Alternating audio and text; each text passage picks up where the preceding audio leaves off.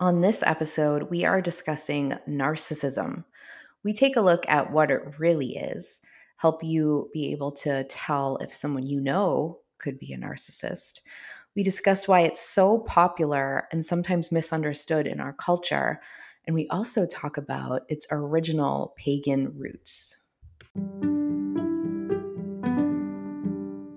Let's talk about what intuition really is. Let's look at all the places intuition and ego show up in your life. Let's share honestly. Let's do the research. I'm Jamie Hayhurst. I'm Heather Wood. This is the Intuitive Girl's Guide. Hey Jay, we're back. We are. We have an interesting, very topical episode for today. Yes. It's hot topic. Narcissism. I know. I feel like you hear it so much.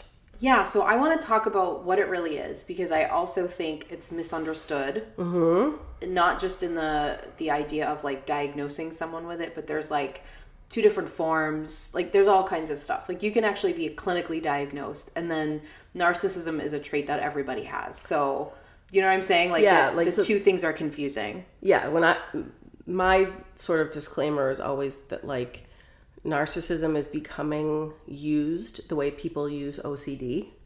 Yes. Right? Yes. Like that's an excellent point. So I know people who like have narcissistic personality disorder. Yep.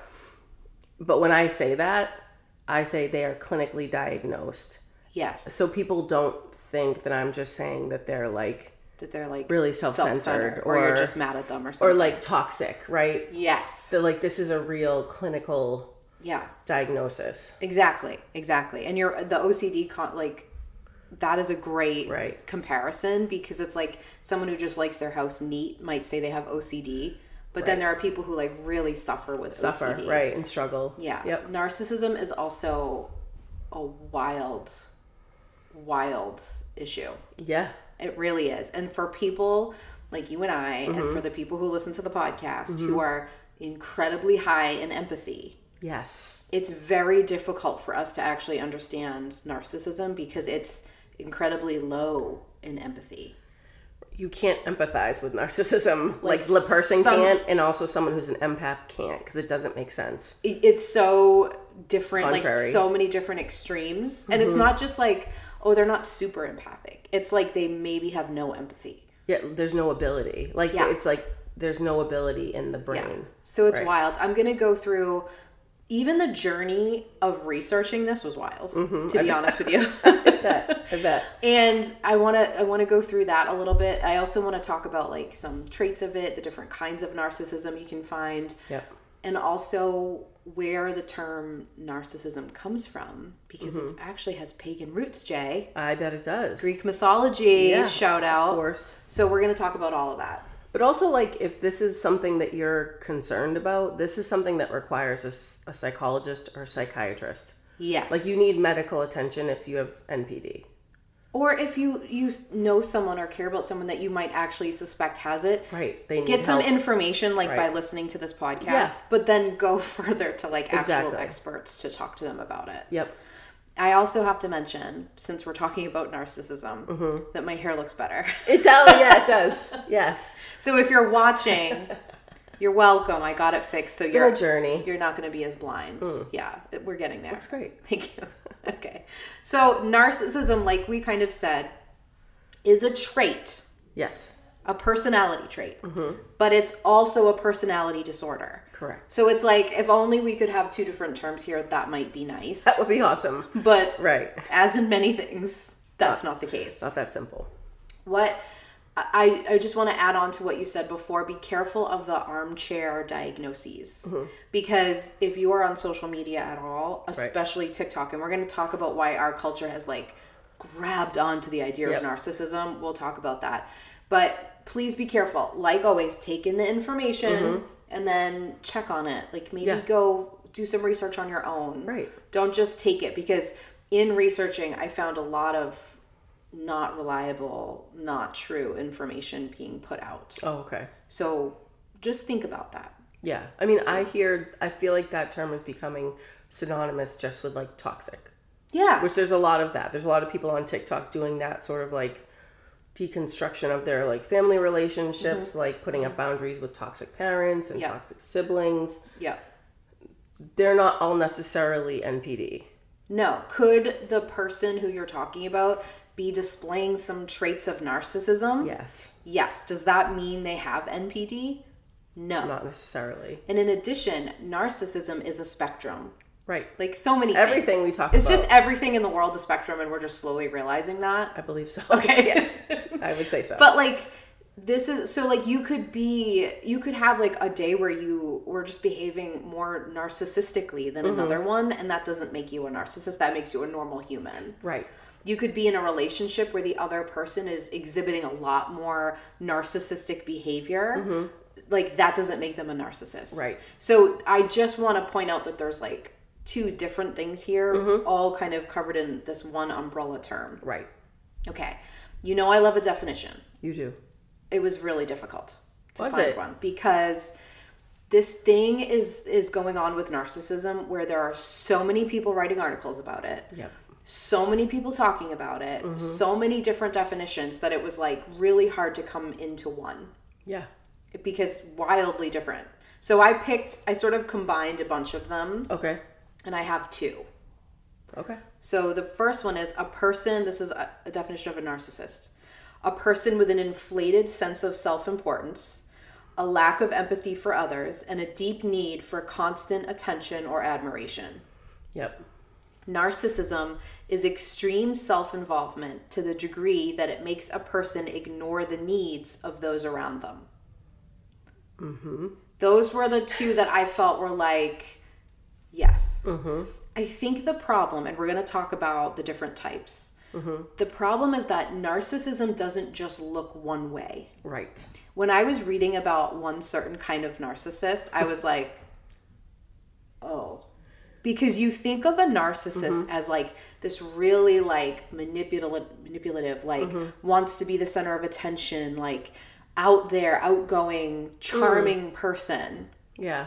But there's also narcissists that are complete victims of everything and center everything around themselves in that way. And it's sneakier to see. Yes, I agree. And while we're on a spectrum here, there's parts in the middle too. Do you know what I mean? So right. it can be hard to identify. Right. Now you would think, but Heather and Jamie, you guys are so intuitive. How come you don't spot that? How come you don't pick up right away when there's a narcissist in your presence? Right. And the answer is because we're also highly empathic. Right. And empathy can be a blinder. Exactly. Because you empathize. Well, an empath is like the perfect victim of a narcissist. Perfect. Because you think you can see who the person is. Yeah. And unfortunately, it takes a while to realize that if they truly are like clinically diagnosed, that's all just a facade. Right. Right. But your empathy wants you to like root for the person, to cheer for them and want them to be better.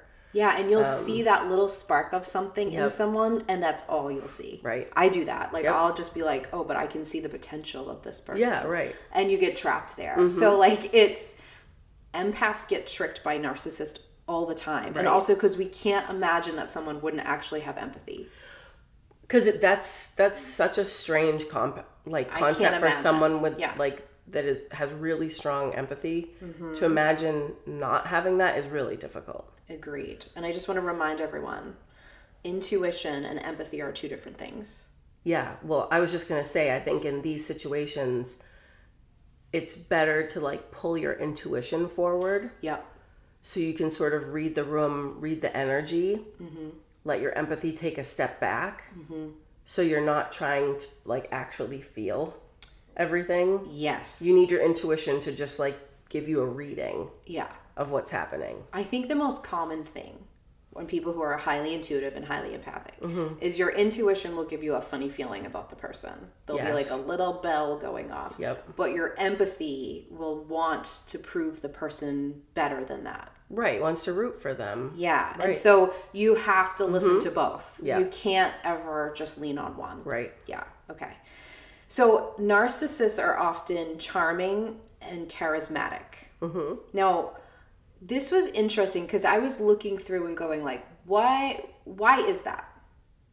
Okay, because like I would say charm and charisma are also spectrums, and that there are some people in this world who are born with a lot more charm and charisma than other people. Definitely. Do I think you can increase it? Absolutely. Do I think you can dumb it down a little bit or dull it down? Absolutely. But I do think you're kind of born with that. The kids call that the Riz. The Riz, yes. I was so excited when I learned what that really meant to like show my kids, and they were like, oh, it's embarrassing. Exactly. So I was really like, why? Why would that go together? Because that seems so dangerous. Exactly. Right? Yeah. Okay. Yeah. So I couldn't find an answer, but I will say, I think some of the traits of always masking and always sort of performing for everyone to feed your own self-importance. Yep. I think that and charm and charisma are very similar. Yeah, I mean, I think charisma is a tool that you can use for good or for evil. Right. To get what you need and get what you want. And if you have to use charisma to get yourself in the spotlight or to get attention, then you learn to use those muscles. Exactly. So I think it's just that because those muscles are used so often, right? Whatever they're working with, they have as much possible strength in that area as they can. They're always dialed to that far side because everything feeds that self-importance or that need to like shine to people. And I think that's what's so confusing to someone who's the victim of a narcissist. Yeah. Is that like that facade and then who is behind there are generally so drastically different. Yes. And then I think it's also really hard to talk to other people about it. Yeah. Because they're only seeing the outside facade and the charisma. Right. And you're like, no. There's someone else who lives behind there. And you know what always gets me with that is that the person behind that reads as wildly insecure. Yes. But you have a narcissist, and in my head I'm like, but that doesn't seem like it would go. Right. And it does. It makes sense when you think harder, when you're like, right. well, just because you want everyone to see you a certain way doesn't mean you have any kind of confidence. No. Right, exactly. Probably the opposite. Yeah, lack of confidence. So you're trying to manage how people see you. Yeah. Right. Yeah. So that took me a minute. Yeah. I had to get there. Yeah. You know what I mean? Yeah. Because they seem, so many of them, so confident. Right. I also wanted to mention that you would think like, well, why would a narcissist bother having a relationship or have any people around them like that where you'd have to, like a romantic relationship or have a child where you would have to give so much to the other. And the reason that narcissists do is to reinforce their own ideas about themselves. Right. So narcissists get into romantic relationships or friendships, or I don't want to say they have children for this reason, but like build relationships with children to reinforce ideas that they want to believe about themselves to themselves. Exactly. And that's all the other person is for. That's a really great point. Because I would have said that it's all about control. Yeah. And it is all about control. It is, yes. But it's not necessarily about controlling the other person. That ends up happening. Right. That's a byproduct. But that relationship is only in service to the narcissist.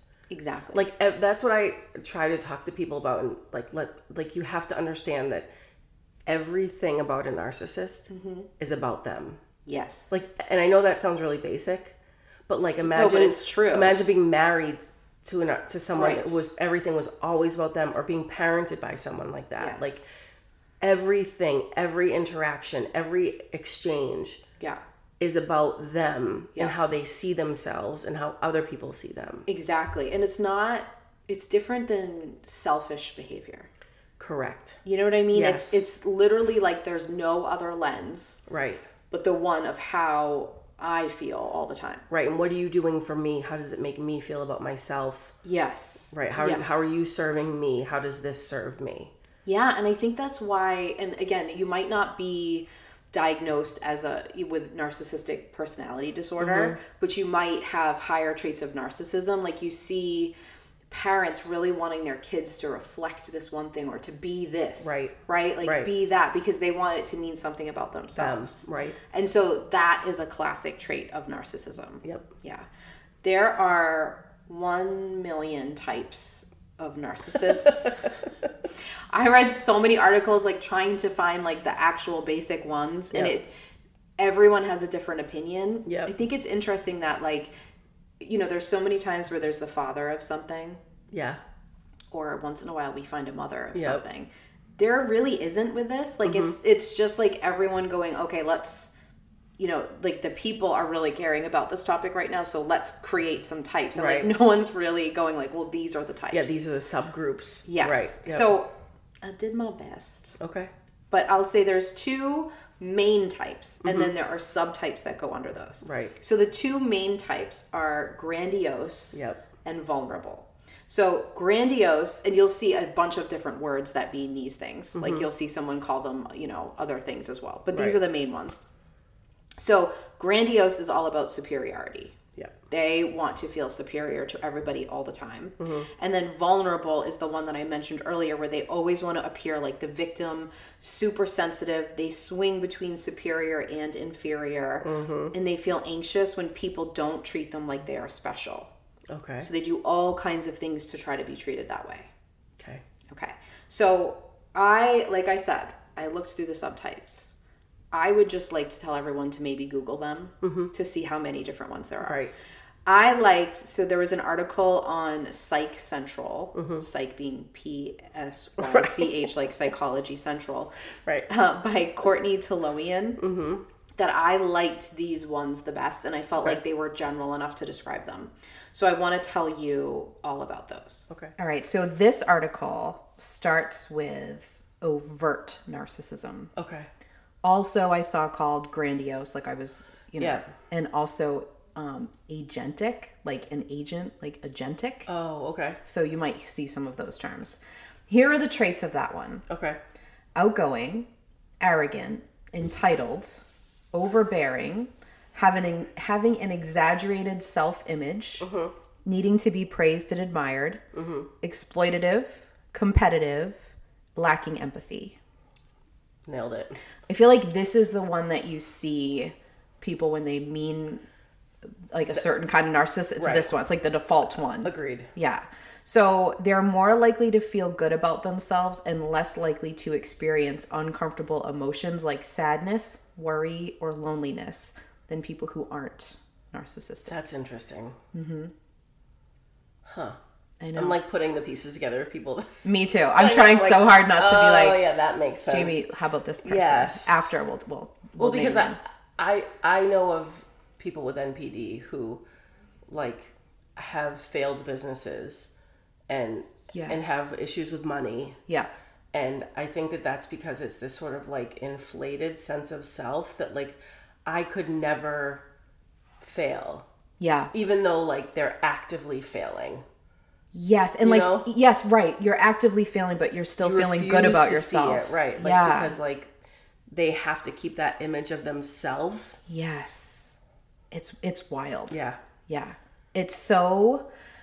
I think so much when I was doing this, I was thinking so much about how hard I am on myself all the time. Right. And I know this is going to sound awful, but it was almost like there must be something nice about that. Yeah.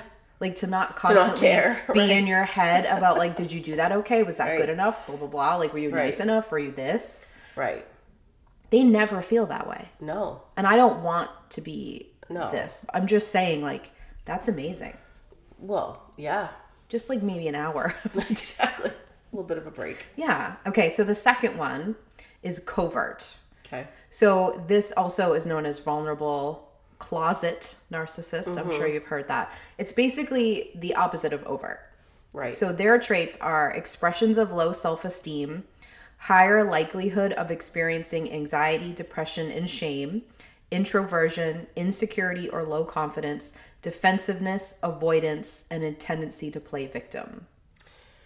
So when you and I talk about someone being a victim, or like that's victim mentality, or like being in your ego leads you to feeling like the victim. Yeah. To me, when I think of this type of narcissist, it's like that, but like the extreme of that. Yes. It's like victim times a million. It makes me think of, there's a stage when people are going through grief that appears like this. Yes. Where it's sort of like you're drowning, so you'll you'll drown the people around you who are trying to rescue you. Like, it reminds me of that. It's like, why me? Yes. Yeah. And that being a stage you move through is normal. That's so good. I just want to clarify, like, if you have times in your life where, like, you were going through something really tough and you had like a moment of this, that doesn't mean you're a narcissist. No. It's when you literally live your life here and you make everything about you being the victim. Right. I know these people. If you work in our industry and you do any sort of seminars or workshops or retreats, there are at least 3 in every single one. Absolutely. They hog the attention. They like want to keep telling you about the bad things that happen to them. They make it like their whole personality. Yeah, it's like a whole sob story. Yeah, it's interesting. Okay. And it's different than just being in a victim moment. It's that like times a million without any regard for how it might seem or feel for anyone else. Well, when something bad happens to you and you're in the victim stage of it, your energetic body and your brain is using that to process the thing that happened. Yes. This, when it's a trait of narcissism, it's not like you moving through something. It's how you receive validation. It's how you receive attention. Yes. So you're constantly creating situations where you are perpetually the victim. Exactly. So it's still feeding that self-image, that self-story. It's still self-centering everything. It's just doing it with this instead of that like overt I'm superior. It's sort of like you need to give me all of your attention because this bad thing has happened to me, or this one, or this or that. Yeah. This is, I hear a lot of people, especially on social media, talking about their mothers, like narcissistic mothers, and like they've gone no contact, and they've cut their family off. It's this covert type of narcissism that you see. Absolutely. So they are also very self-focused. This is likely to conflict with a deep fear or sense of not being enough. Okay. So that, I feel like that really resonated for me, and it clicked somebody into my head of like, everything is about them. Yep. But they don't feel like enough. And no matter what they're doing, the feeding of that can never do anything. There's no reassurance. It's just that attention. Will ever work. Right. Yeah. Okay. So a study in 2017 found like disagreeableness and a high tendency to experience unpleasant emotions connected to this covert narcissistic trait. Wow. Yeah. So, it sort of reminds me of the charming and stuff, like the disagreeableness that, you experience a lot of unpleasant emotions. It's very different than the overt who's not really experiencing those unpleasant emotions. Right. They're having them at like this high degree. Right. But it's also what's feeding their self-importance. Right. It's interesting to me. Yeah. Okay. They have a hard time accepting criticism, and they're more likely to internalize it and take it more harshly than it was intended. Okay. Because everything is about them.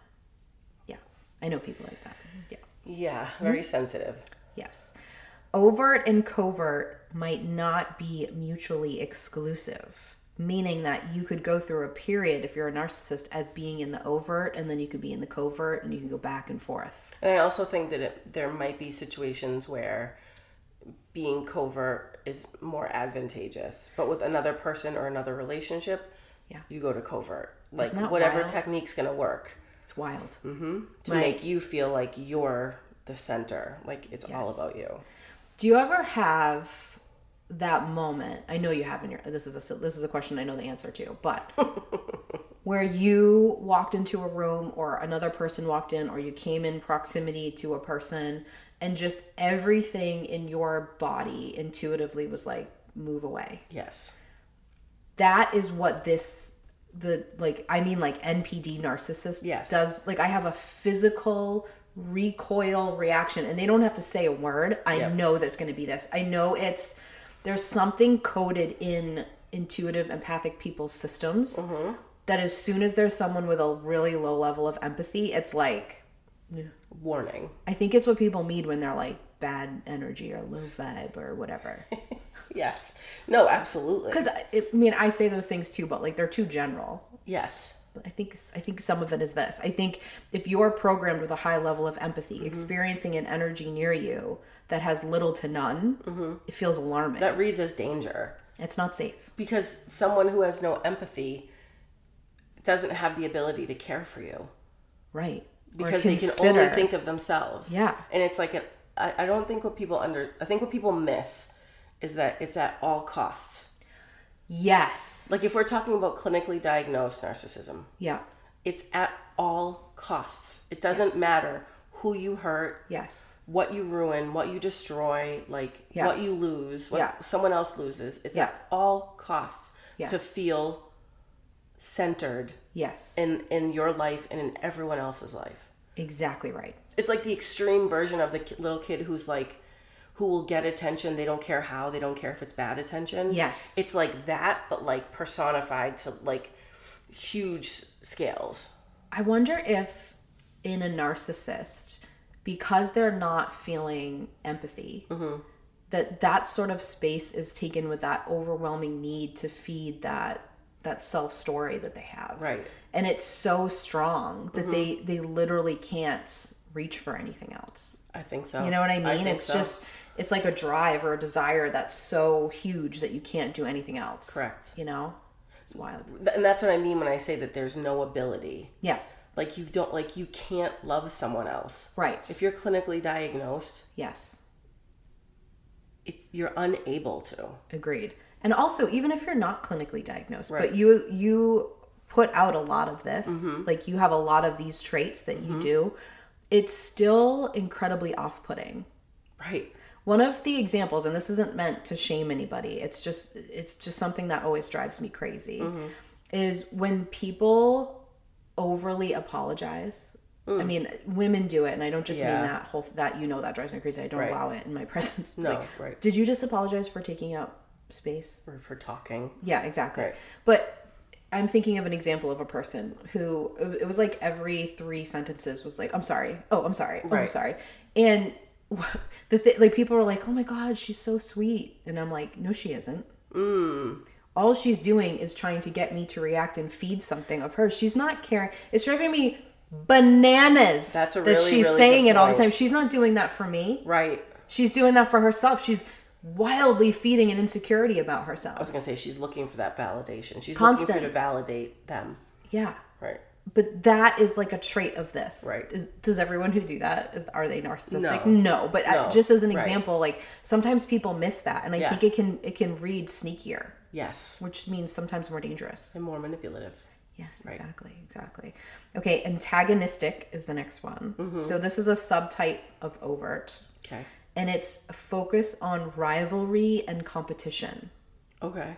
So the traits are arrogance, a tendency to take advantage of others. Okay. Tendency to compete with others, and disagreeability. Disagreeability. I'm going to get some of these words one of these times. Or proneness to arguing. Okay. They are less likely to forgive than any other type and have low levels of trust. Ooh. I know people like that. Me too. Forgiveness. Let's talk about that for a second. Can you actually understand the concept of forgiveness if you don't have the ability to empathize? No. I mean, I know you forgive people for your own peace. Right? Like forgiveness, if I say I forgive somebody, it isn't me saying like what they did was okay. I have to forgive someone to give myself peace and to, if we're talking witchily about it, to cut the energetic cord between us. Yes. I have to forgive. Right? But forgiveness is never going like, what you did was fine with me. Yeah, I'm okay with this. It's going, you can't have power over me with this anymore. Right. I'm gonna cut the cord. On. Yeah. But if you don't have any empathy, are you actually able to forgive at all? Right, because how could you forgive if you don't understand why someone did something? Right. Right. Or if you can't even like fathom it, you know? Yeah. It's so wild because I know we've talked about this before. It happens to both of us, but I have to do the work to not let someone continuously hurt me. Right. Because I'm so quick to forgive. Right. And to think of someone just being like, no, I won't even empathize for your side to feel anything for you. Yeah. That there's no space in their energy field for that is wild. Yeah, and that you're going to hold that over someone. Like, it's a holding over. Yeah. I refuse to forgive you. It's the control you were talking about. Yeah. Right. I mean, and there are some things that should never be forgiven. Sure. But, like, to just never forgive people for things, you know? It's a red flag. It is a red flag. If you're going to forgive someone, it is for your own benefit. Mm-hmm. But in order to actually do that, there has to be some ability to empathize. Right. Yeah. And if you're constantly not, is it because you want to hold it over someone's head as a sense of power? Yeah. That's where the narcissism lies. Exactly right. Okay. The next one is communal. This is another subtype of overt. Okay. It's the opposite of antagonistic. They value fairness and see themselves as altruistic. But their beliefs are not in line with their behaviors. I'm going to tell you some of these traits, and then we're both going to probably say the same thing. But they become easily morally outraged. They describe themselves as empathic and generous. They react strongly to things they see as unfair. Now, they don't have genuine concern for others, but they're more focused on social power and self-importance, seemingly unaware that their beliefs don't match their behaviors. This is cult leaders. Yes. This is people in our intuitive spiritual industry who are still sending me messages about the Grabavoy codes and how much they love them and they don't care. Yeah, at any cost. Yeah. Right. These are the Keith Ranieris. Yes. This is who These this is. These are also the, Marjorie Taylor Greens. Oh, These are like the MAGAs, like the MAGA politicians. Yeah, like they really think that they're being fair and altruistic and caring, but you're listening to them and you're going, nothing you're saying or doing is in line with that. And then and your behaviors don't line up. Like, and they literally don't see it. No. Yeah. Right. That's really interesting. Yeah. Mm-hmm. Okay. Malignant. So this is a more severe form. It's overt. So the traits are a strong need for praise, need to be elevated by others, vindictiveness, sadism, so enjoying getting pain from other people, right, aggression when interacting with other people, paranoia, or a heightened worry about potential threats. So these are your serial killers. Right. I mean, that's where you hear malignant narcissist. It sounds like you're watching Law and Order. Yes. You know what I mean? Right. I'm sure the term's been used on Law and Order. Yes, exactly.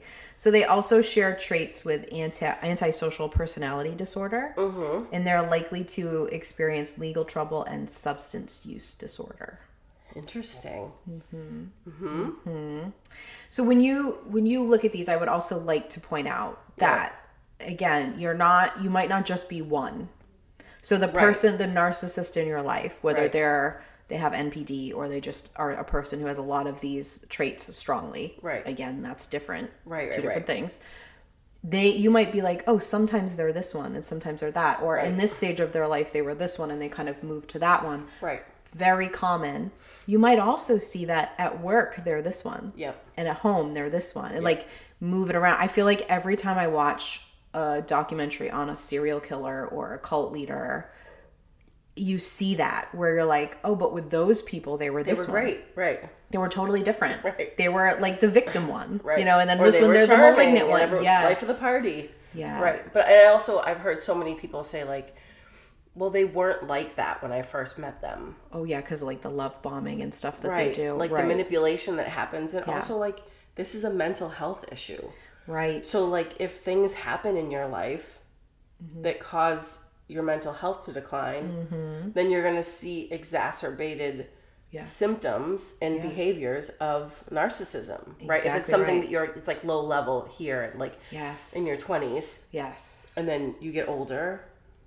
And then it's a full-blown personality disorder. We're going to talk about the nature versus nurture debate in narcissism. I would love to talk about that.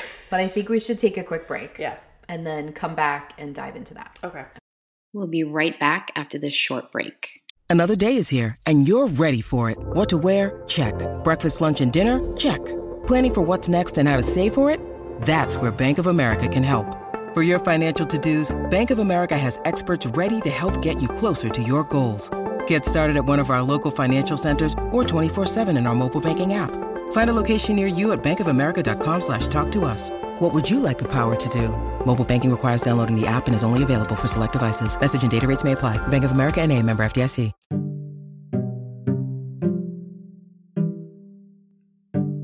You know what goes great with podcast listening? A great cup of coffee from a great coffee shop. Yep. Beans roasted in-house, amazing baristas. You know where I'm talking about. Restoration Coffee. Can we go? Yes, I need an Americano and maybe a panini too. Ooh, I need blueberry maple latte and probably a resto bowl. Ooh, yeah. Check them out and visit restoration-coffee.com. When you need mealtime inspiration, it's worth shopping Kroger, where you'll find over 30,000 mouth-watering choices that excite your inner foodie. And no matter what tasty choice you make, you'll enjoy our everyday low prices, plus extra ways to save, like digital coupons worth over $600 each week. You can also save up to $1 off per gallon at the pump with fuel points. More savings and more inspiring flavors make shopping Kroger worth it every time. Kroger, fresh for everyone. Fuel restrictions apply.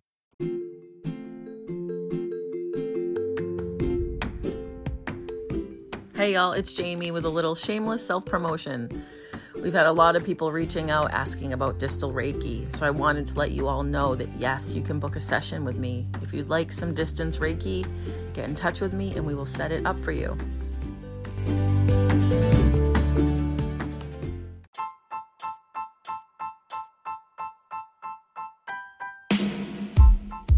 Let's talk about what we're obsessed with this week. All right, Heather, we are not obsessed with a TikTok. No, we're not. I mean, I'm sure we are, but that's not what we're talking about. I don't even know how to start, but I just thought we should talk about the fact that, first of all, my own personal growth.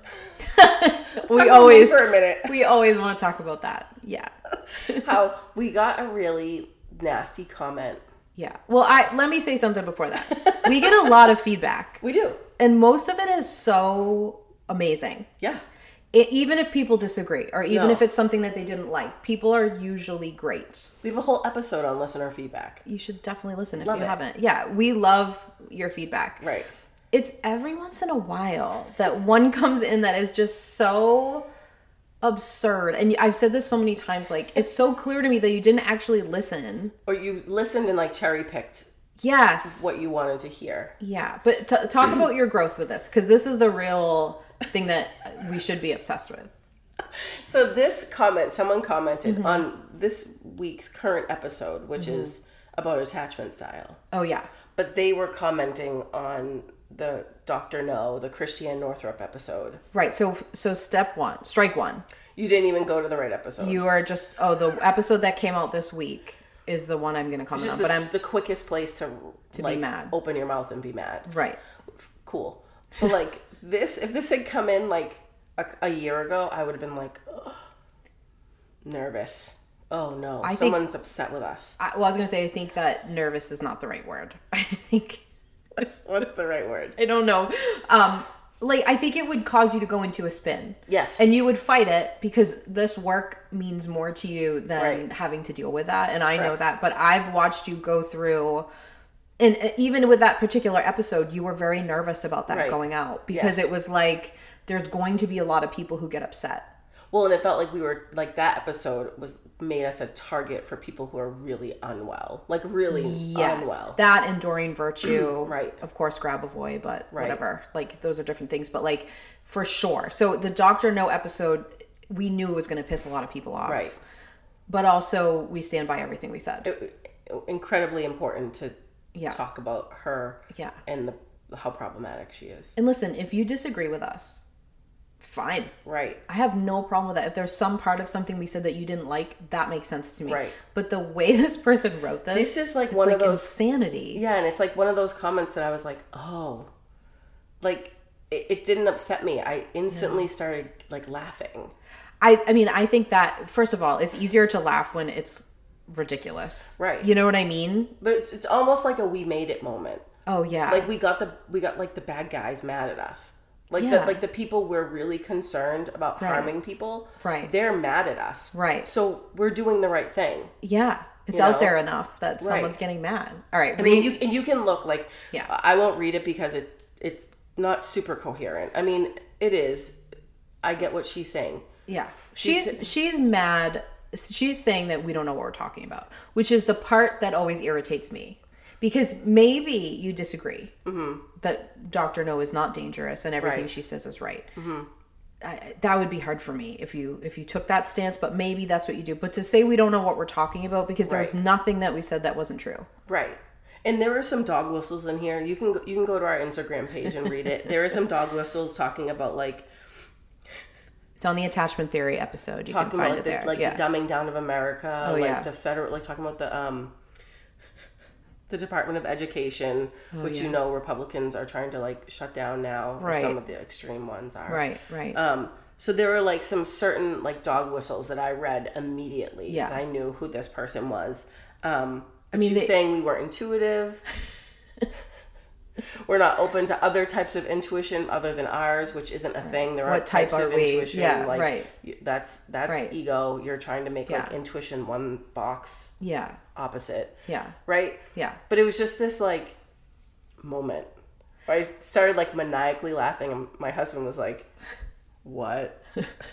What happened? But think about how different that is. So like whenever you put yourself out there publicly, there's a level of difficulty to it. It doesn't matter where you are in your journey of healing or whatever you want to say. Like you're putting yourself out there and people are going to say stuff. Right? Like people will comment on like hair or your shirt or something. And you're like, I'm actually like an intelligent woman. Like, thank you for commenting on that. But like, what about the things I said? Right. The topic at hand. Yeah. Right. So it's like, it's difficult is my point. So no matter where you are in the ability to deal with that, it's tough. But you, in such a short amount of time, because Dr. No is not that old of an episode, went from being like, people are, like, I remember you saying, like, people are going to be mad at us about this. Yeah. Like, people are not going to like it, to maniacally laughing when someone was basically, like, saying we were the worst. Yeah.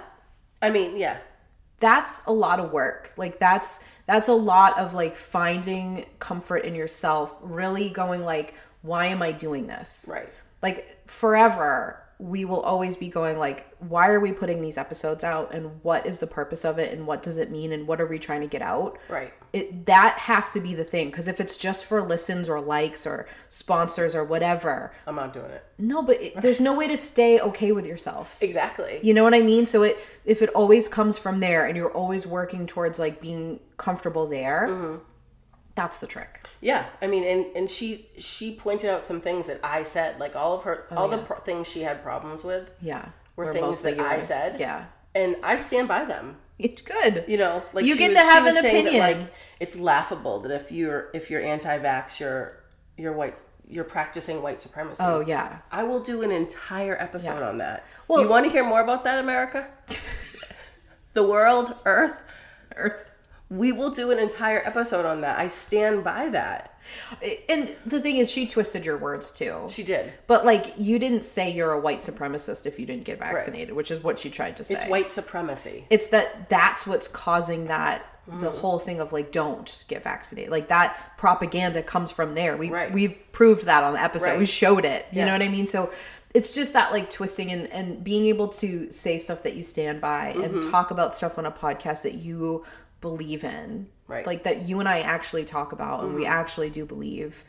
That's everything. Right. Yeah. And if you're an avid listener and we really do hurt your feelings, let us know. Tell us. I won't giggle maniacally about it. I will actually care. If you are just like really wanting to support the patriarchy and you decide to listen to our podcast for some reason and then send us an angry message, we will laugh maniacally. And I will click on your profile. Oh yeah. And you will prove. Yeah. Just with your profile. Yeah. All of my points. Yeah. It's also just like everything about this person. I was like, oh, yes. It's also, you click every box. It's also just like, I bet if I saw you in real life, you would never have the I don't like to say balls because those are wimpy. My grandmother would say the gall. The gall to come say something to me. And if you did, or you would be annihilated in 2 seconds. Like, no. Like, it's so easy to hide behind. This Scorpio rising face. So anyways, do the work. Yeah. for yourself so that you can deal with that. Yeah. Continue to send us feedback, but we will laugh if it's ridiculous. And like, at least get your criticism of us correct. Yeah. That's what really gets me. Like, no, that's not. No, that didn't happen. Right. Be mad at something that did. Yeah. There's plenty. Okay, I wanted to read you something, Jay, from psychcom.net. Okay. It's psycom.net. Okay. Is that how you say it, you think? Psychcom? I don't know. Psychcom, yeah. It's a psychology website. Yeah. Okay. According to research, compared to males, a narcissist female personality is more likely to include deep insecurity, martyrdom, jealousy, and competitiveness with other women, often seeing them as a threat. Think the overbearing mother-in-law. I was just going to ask you if there were gender. It seems like when you were reading those, sorry to interrupt you. No. But when you were reading all those, like I was envisioning, it definitely seemed to be like skewed towards gender. Yeah, like the overt seemed like more like men. And the covert more like female. Yes, and there's certainly exceptions to that I could think of, but yeah, I agree. It goes on to say, men, on the other hand, are more likely than women to exploit others and feel entitled to certain privileges. They're also more apt to exhibit qualities of assertiveness or power hunger. Yep. That's, that's gotta be societal. There have to be influences. Yeah. Like patriarchal influences on like humans and then these subtypes. Yes. Okay, so NPD occurs more in men than women. Okay. And there's a very low number of people diagnosed with NPD, men or women. Okay. There is all different numbers. The one I saw most frequently was 0.05% of the population. Really?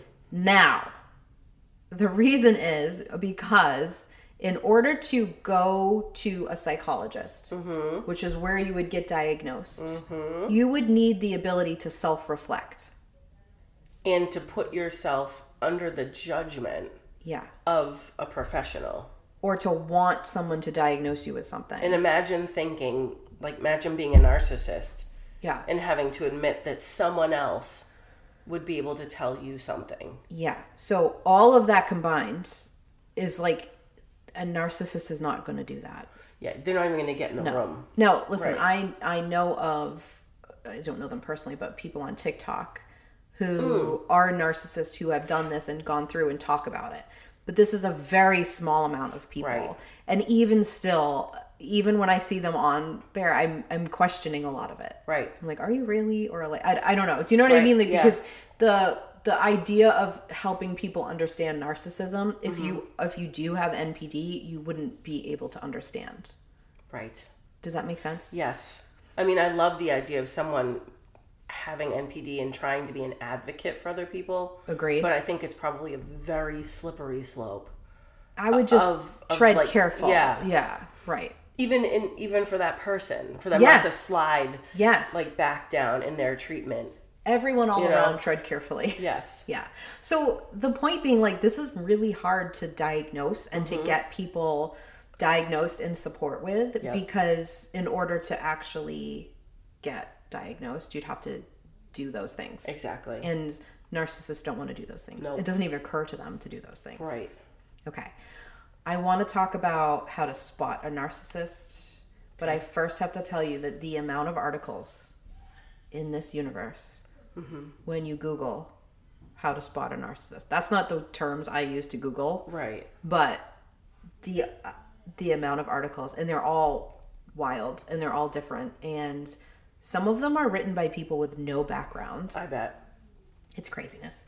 So I found an article on health.com that I liked because it used a lot of the same, it put the sources at the bottom. Pro tip if you're researching, you want an article that puts sources at the bottom, because that means somebody did their work. And you can read them. Like if they're all like right wing or left wing, like get away. Like you want a combination of everything. Right. You want neutral sources. You want the right things quoted, right? Right. So this one had a lot of stuff quoted, a lot of resources quoted that I had also looked at already. So I'm going to go with this one. Okay. But I'm going to tell you, some people are going to disagree with the ones I picked. Like this is a wildly open area that no one is really being like the authority on. Right. Okay. Okay. So here's the list of how to spot Tell me what you think. Okay. First, they give unsolicited advice. Yep. I think a lot of people do that. Yeah. I also think, I was going to bring this up after, but I'm going to bring it up now because it fits here. A lot of people in the boomer generation do a lot of narcissistic trait things, but aren't necessarily narcissists. Yes, I agree with that. But exhibit a lot of these kinds of behaviors. And some of it is because there's narcissism involved. Mm-hmm. Some of it is because it's just a different time and generate. Like, do you know what I mean? Differently, yes. Yeah, so there's I agree. I just have to kind of point that out here. Mm-hmm. Obviously not all of them. I know what you mean. Okay, all right. They detest waiting in line. Really? I mean, I detest waiting in line. Yeah, but why?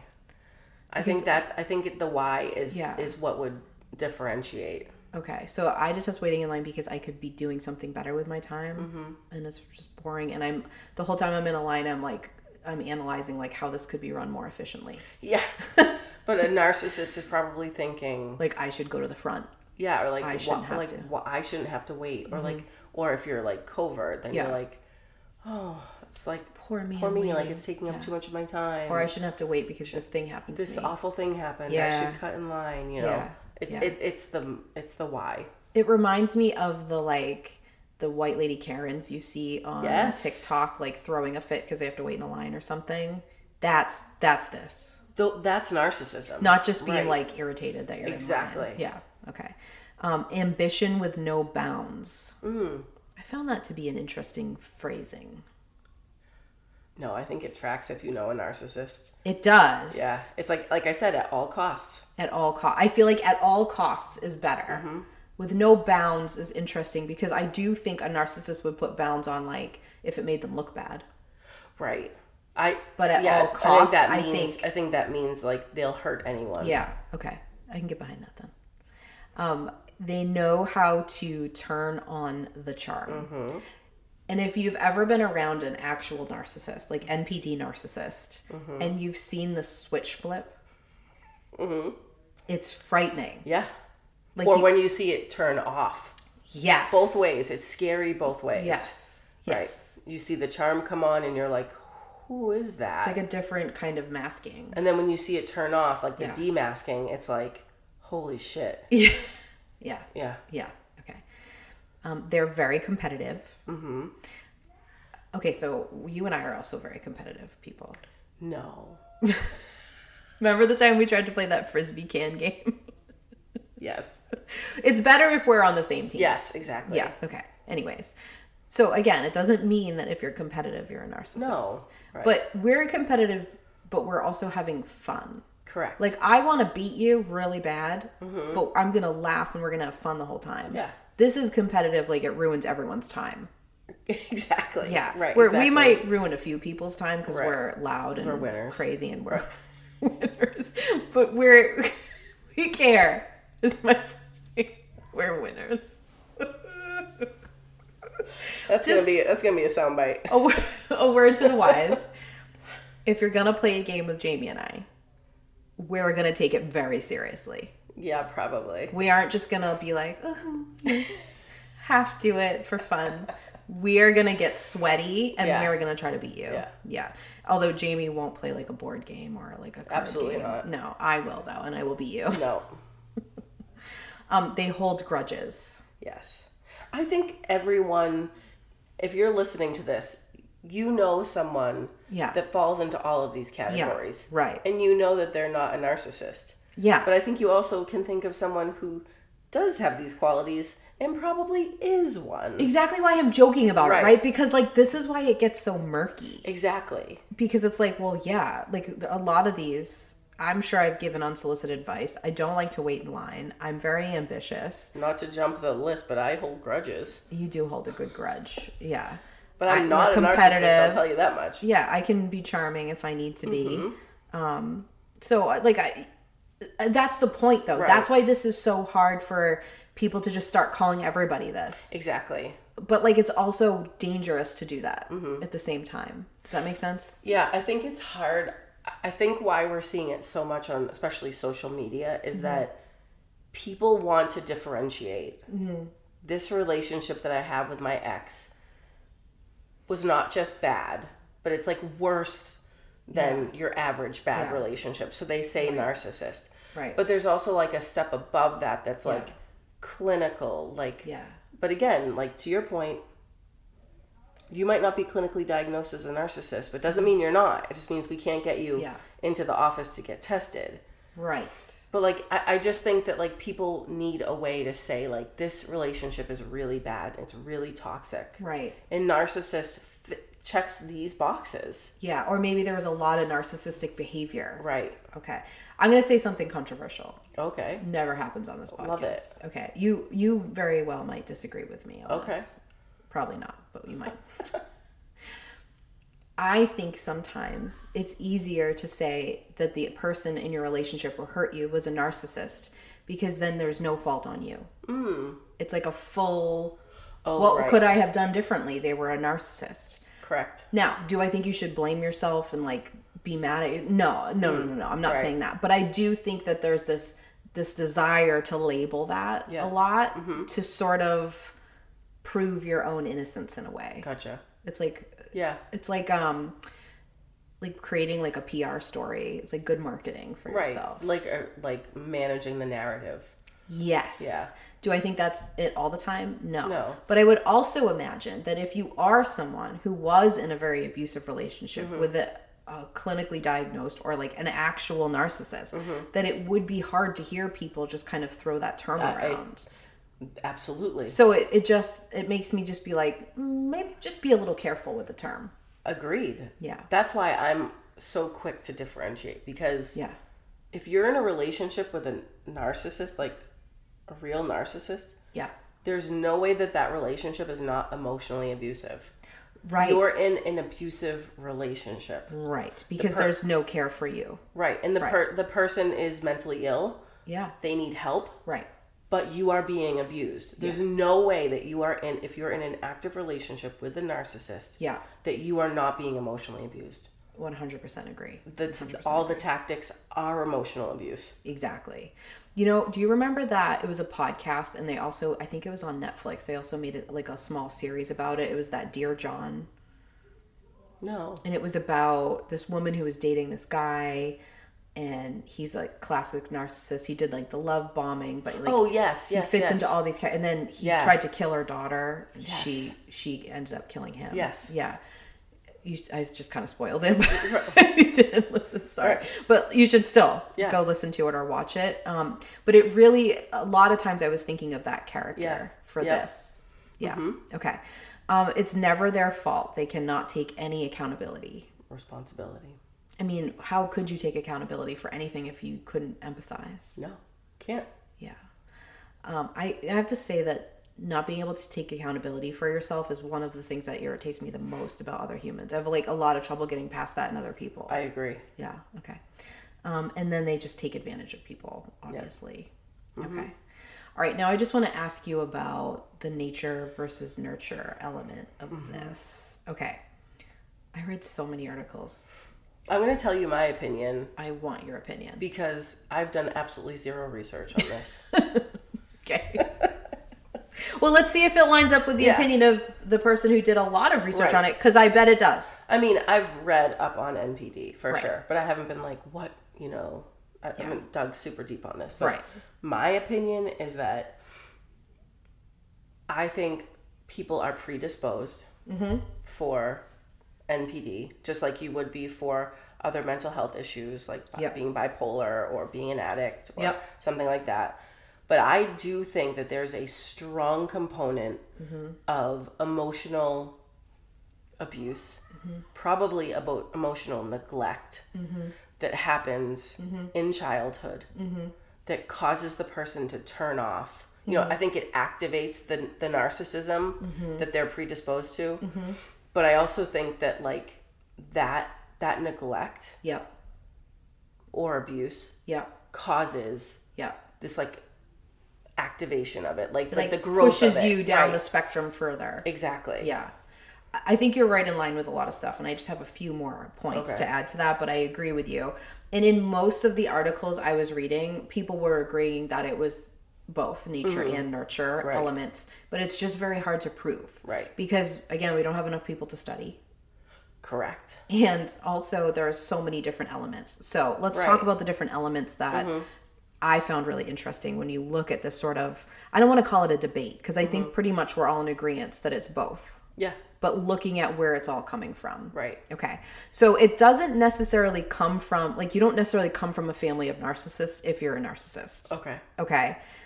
But you do see a narcissist parent raising a narcissist child. Yep. So just because your parent is a narcissist doesn't mean you will be. Right. But there is a high amount of people who are narcissists with narcissistic parents. Exactly. So, and they're also falling in different areas of the spectrum. So someone with a small amount of narcissistic traits can still give birth to someone with a high amount. Right. So again, we don't really know, but there's a little bit of both. Yeah, a little correlation. Yes. Okay. It's definitely seen, narcissism is definitely seen when you look into someone's childhood in, like you were saying, abuse and emotional neglect.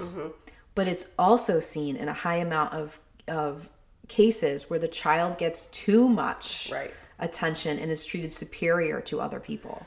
That's why I switched it from just saying neglect to abuse, because I feel like that spoiling is actually emotional abuse to an extent. It might be a little bit of a twisting of that, but like that overly spoiled, nothing you do is wrong. You're better than everyone. It makes me think of a lot of like those abusive relationships with like women, moms and their boys, like they could do no wrong kind of thing. Obviously it's with girls and it's not just that way, but do you know what I mean? Like it makes me think of that a lot, where you get that mother-in-law who's like always taking the, you know, her son's side and he can do no wrong. You should be doing more for him, kind of an attitude.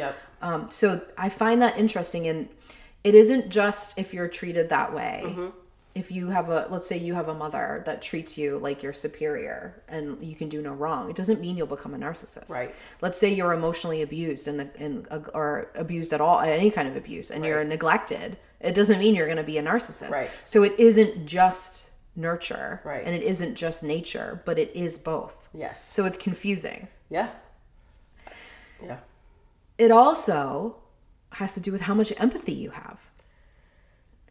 So on the empathy spectrum, if these things are all happening to you, you're very low on the empathy spectrum, then you're going to be more likely to fall into the further down the narcissist spectrum.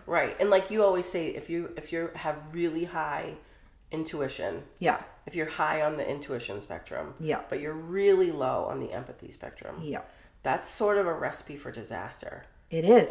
Literally, my next note is master manipulators, who are the scariest people in the world, have low levels of empathy, high levels of narcissism, high levels of intuition, and high levels of intelligence. And granted, and like you said, those are the cult leaders. Those are the serial killers. But those are also regular people in your life. That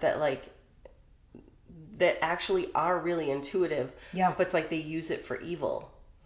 But they can tap into how someone feels. Like they can tap into energy. They can tap into their own desire. Like, what's more narcissistic than like, I want this. I desire this. That like, I want to feel this way. But having no empathy. So it's like, again, at all costs. Exactly. And I think that's what's so scary about the narcissist in the romantic relationship, like the Dear Johns, like I referenced before, of like that love bombing. Because they're such good master manipulators, they're looking for the person who something's happened that they can like exploit and use. So like they'll find out really quick that in your last relationship, the person never bought you flowers, and they'll buy you flowers every hour. Do you know what I mean? Like they'll do all this stuff, and it seems so selfless and caring, but it is only to manipulate you. It is only to gain you to like let your guard down, and then they quickly gain control over you, and you quickly start allowing really awful behavior, and it's abuse of the person. You know what I mean? That is emotional and abuse. We like victim shame people, like, how did you not see that coming? But it's like, no, they're masters at this. And a narcissist is also someone that people are gonna be like, I always knew something was off. But the victim didn't, and the line is always, they were different with me. in a normal person would think they're different with me because I'm special, because they love me, because we have a connection. Yes. But really, if you're dealing with a narcissist, it's because they're manipulating you. Yeah, and your brain gets addicted to that. Right, those dopamine hits. So the other thing about this that gives me a little bit of a tummy ache is that you can't really heal or cure it. I know. And there's a lot of debate over whether therapy is good or bad for people who are narcissistic. Why is that? Okay, well, first of all you can do in therapy is learn to cultivate empathy, not to have empathy. Right. Cultivated empathy is different Yep. than just finding empathy for someone. Yep. Okay? And you can maybe learn how to change some destructive patterns. Yep. I'm not saying that that's bad.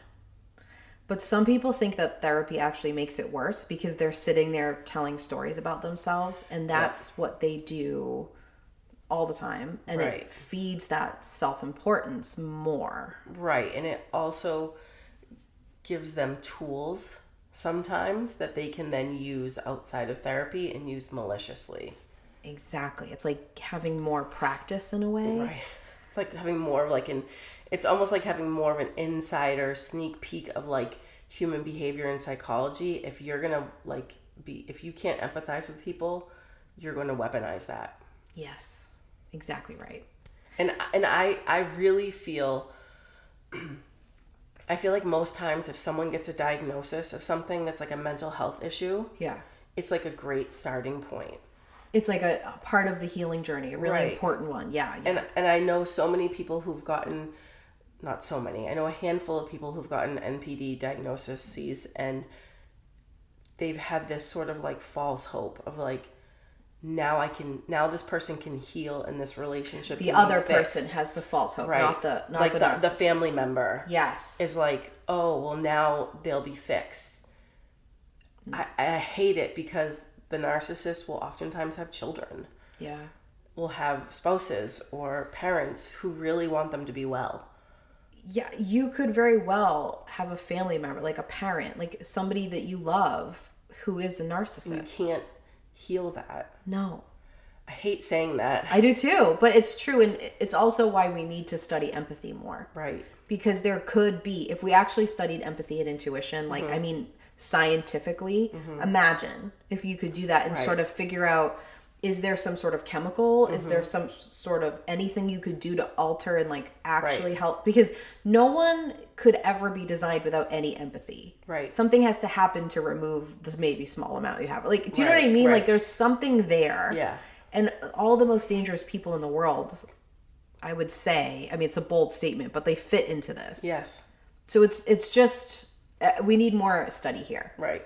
And does narcissism then like switch into sociopathy, like psychopathy? Like, are you then like twisting and turning? But it feels all of those things are very closely related. Exactly. In terms of symptoms. Exactly. There's a lot of studies of how personality disorder and narcissism are very connected. There's all kinds of stuff, but all the stuff that you read is like people questioning it. Right. Because we don't have enough people to study, and we haven't done enough work here. Right. But maybe the obsession with it will shift that. Right. You know, maybe there's something good in that. I would also like to say, if you are worried that you might have some of these traits, you are not a narcissist. Exactly. If at any point you're like, oh, I do that. Oh, you're self-reflecting, and narcissists, like and with NPD, do not have the ability to self-reflect at all. They can't do that. Right. So automatically you don't. Could you have related to some stuff? Right. Yeah, but every single person does, because every single human has some narcissistic traits. Right. You wouldn't survive if you didn't. Right, exactly. Which is it's like the whole crux of it, right? Which like people are like, oh, that person's so narcissistic. It's like, well, everybody is. Right. But like there's a difference between being high on that spectrum and then being low in the empathy spectrum. Right. Like there's a whole different thing, or being diagnosed with NPD. Right. Totally different. A narcissist would hear those traits and be like, well, I'm like that, but it's because of this. Yeah. Or it's because of that. Or that's not really who I am. Like there would be no responsibility. But you can't even go back and think about your own behavior and reflect on how that might come across to people. You don't actually have that ability. Right. So you would never even, it wouldn't matter. Right. It's wild. It's scary. But like, let yourself off the hook, because if you're listening and you're like, oh no, automatically you don't have it. Exactly. Right. You're good. I thought it was interesting that there is pagan roots to the term narcissism. Mm-hmm. So it's in Greek mythology, I mentioned earlier. I think I'm going to ask every time I ask you, the listeners always tell me they do want an episode on it. So I don't know why I keep doing this, but I'm going to anyways. Okay. I think we could do a whole episode on Narcissus in Greek mythology, because there's so many different stories and tellings of it, and it is so relevant to right now, and to white supremacy, and to the social justice things we are seeing. Let's do it. There's so many elements to the story with the nymph Echo and her story. It's a lot. I can't get into all of it because we don't have time. But I just want to say that this god, Narcissus, was known for his beauty. Mm-hmm. He fell in love with his own reflection and died from thirst and starvation from looking into his reflection. Right. There are so many other tellings and so many other details to this story. Right. But I just want you to all to know that every time you're using the term narcissism, you're being a witch. Exactly. Witchy roots. Right. Now, why is there so many different tellings of the story? Why are there so many different elements? Well, because it was eventually written down. Right. But originally it was just being told. And pagans, which this is included in Greek mythology, right? They would tell stories as cautionary tales. That's like, see our episode on the fairy tales. Exactly. That's what they were. Right. So if I'm trying to teach a lesson to my kids, I might tell the narcissist story with a different twist to make it apply to what they're going through. Situation. So that's why you see this. But there is so much, there's misogyny in this story. Yep. There's affairs in this story. There's a woman hurting another woman and then losing her voice in this story. And his story, Narcissus, really has so much more to do with the fact that he wasn't caring about how other people saw him than the fact that he was beautiful. Exactly. Because the story gets twisted like that too. Like, you shouldn't care how you look. Like, it's vain. But it was never about that. Right. There's also versions where he kills himself, where he drowns, where he had a twin that died, and the reflection he was imagining was the twin. There's so many different things. That one. Yeah. I think it would be fun. That's interesting. I also just want to say that his corpse turned into a flower, which is called Narcissus, but is a daffodil. Yes. So interesting. Very interesting. Okay, I just want to wrap it up by saying the hashtag #NarcTalk on TikTok has 1.9 billion views. Does it? And the hashtag Narcissism has 1.6 billion. Wow. This is how much people are talking about this. This is why we're talking about this. Not only does it apply because there's a super lack of empathy in this, and the empathy is our specialty, one of our many specialties, but it's really evident to me that there's a lot of stuff becoming very popular in like the social ether because it's being worked through as the patriarchy falls. Excellent point. So if you think about the patriarchy falling and ego shifting its role, because ego's not bad, but narcissism is a disorder of the ego. It's extreme. Yes. Then you say like the patriarchy is starting to crumble, and you know we talk about what we always do with astrology and how the patriarchy is falling, with how you'll start to see behind the curtain is how it actually falls. Right. It makes sense to me when I think about it that way. Yes. That people would become very into calling out and demonizing people without empathy. Yeah. And that people with high amounts of empathy would be more celebrated, because empathy and intuition are very linked, and empathic people have always been like the healers and the helpers and that, and like always gotten a raw deal. Yeah. Right. Like I really think it makes sense with this cultural shift. And I think it makes sense that we're seeing a lot of people starting to go no contact with family members that they think are narcissistic and abusing them and not respecting boundaries. I mean, I think that's a very intuitive move to make to protect yourself and to protect your energy. Well, when you start empowering empathic people, they start setting boundaries. Exactly. And you start to see people saying like, I got out of that relationship, or I had to go no contact, or I had to my parents. I had to have these really strict boundaries around my parents or grandparents or boss or whoever. And that is, if anything in this world, to me, the rise of the witchy era. I love it. Yeah, so that's my theory. Helpful, I can't prove it. I like it. But it's what I think. I like it. Okay. I think we should go get some coffee and discuss all the people we were thinking about when we were saying these traits that we didn't say out loud. Worked really hard. You did a good job.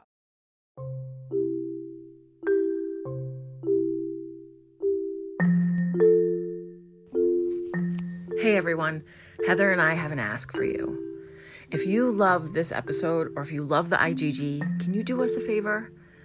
We need you to go onto whatever platform you listen on and download, subscribe, like, love, whatever it's asking you to do. Can you go do those things for us on the platforms that you listen on? It would mean so much to us.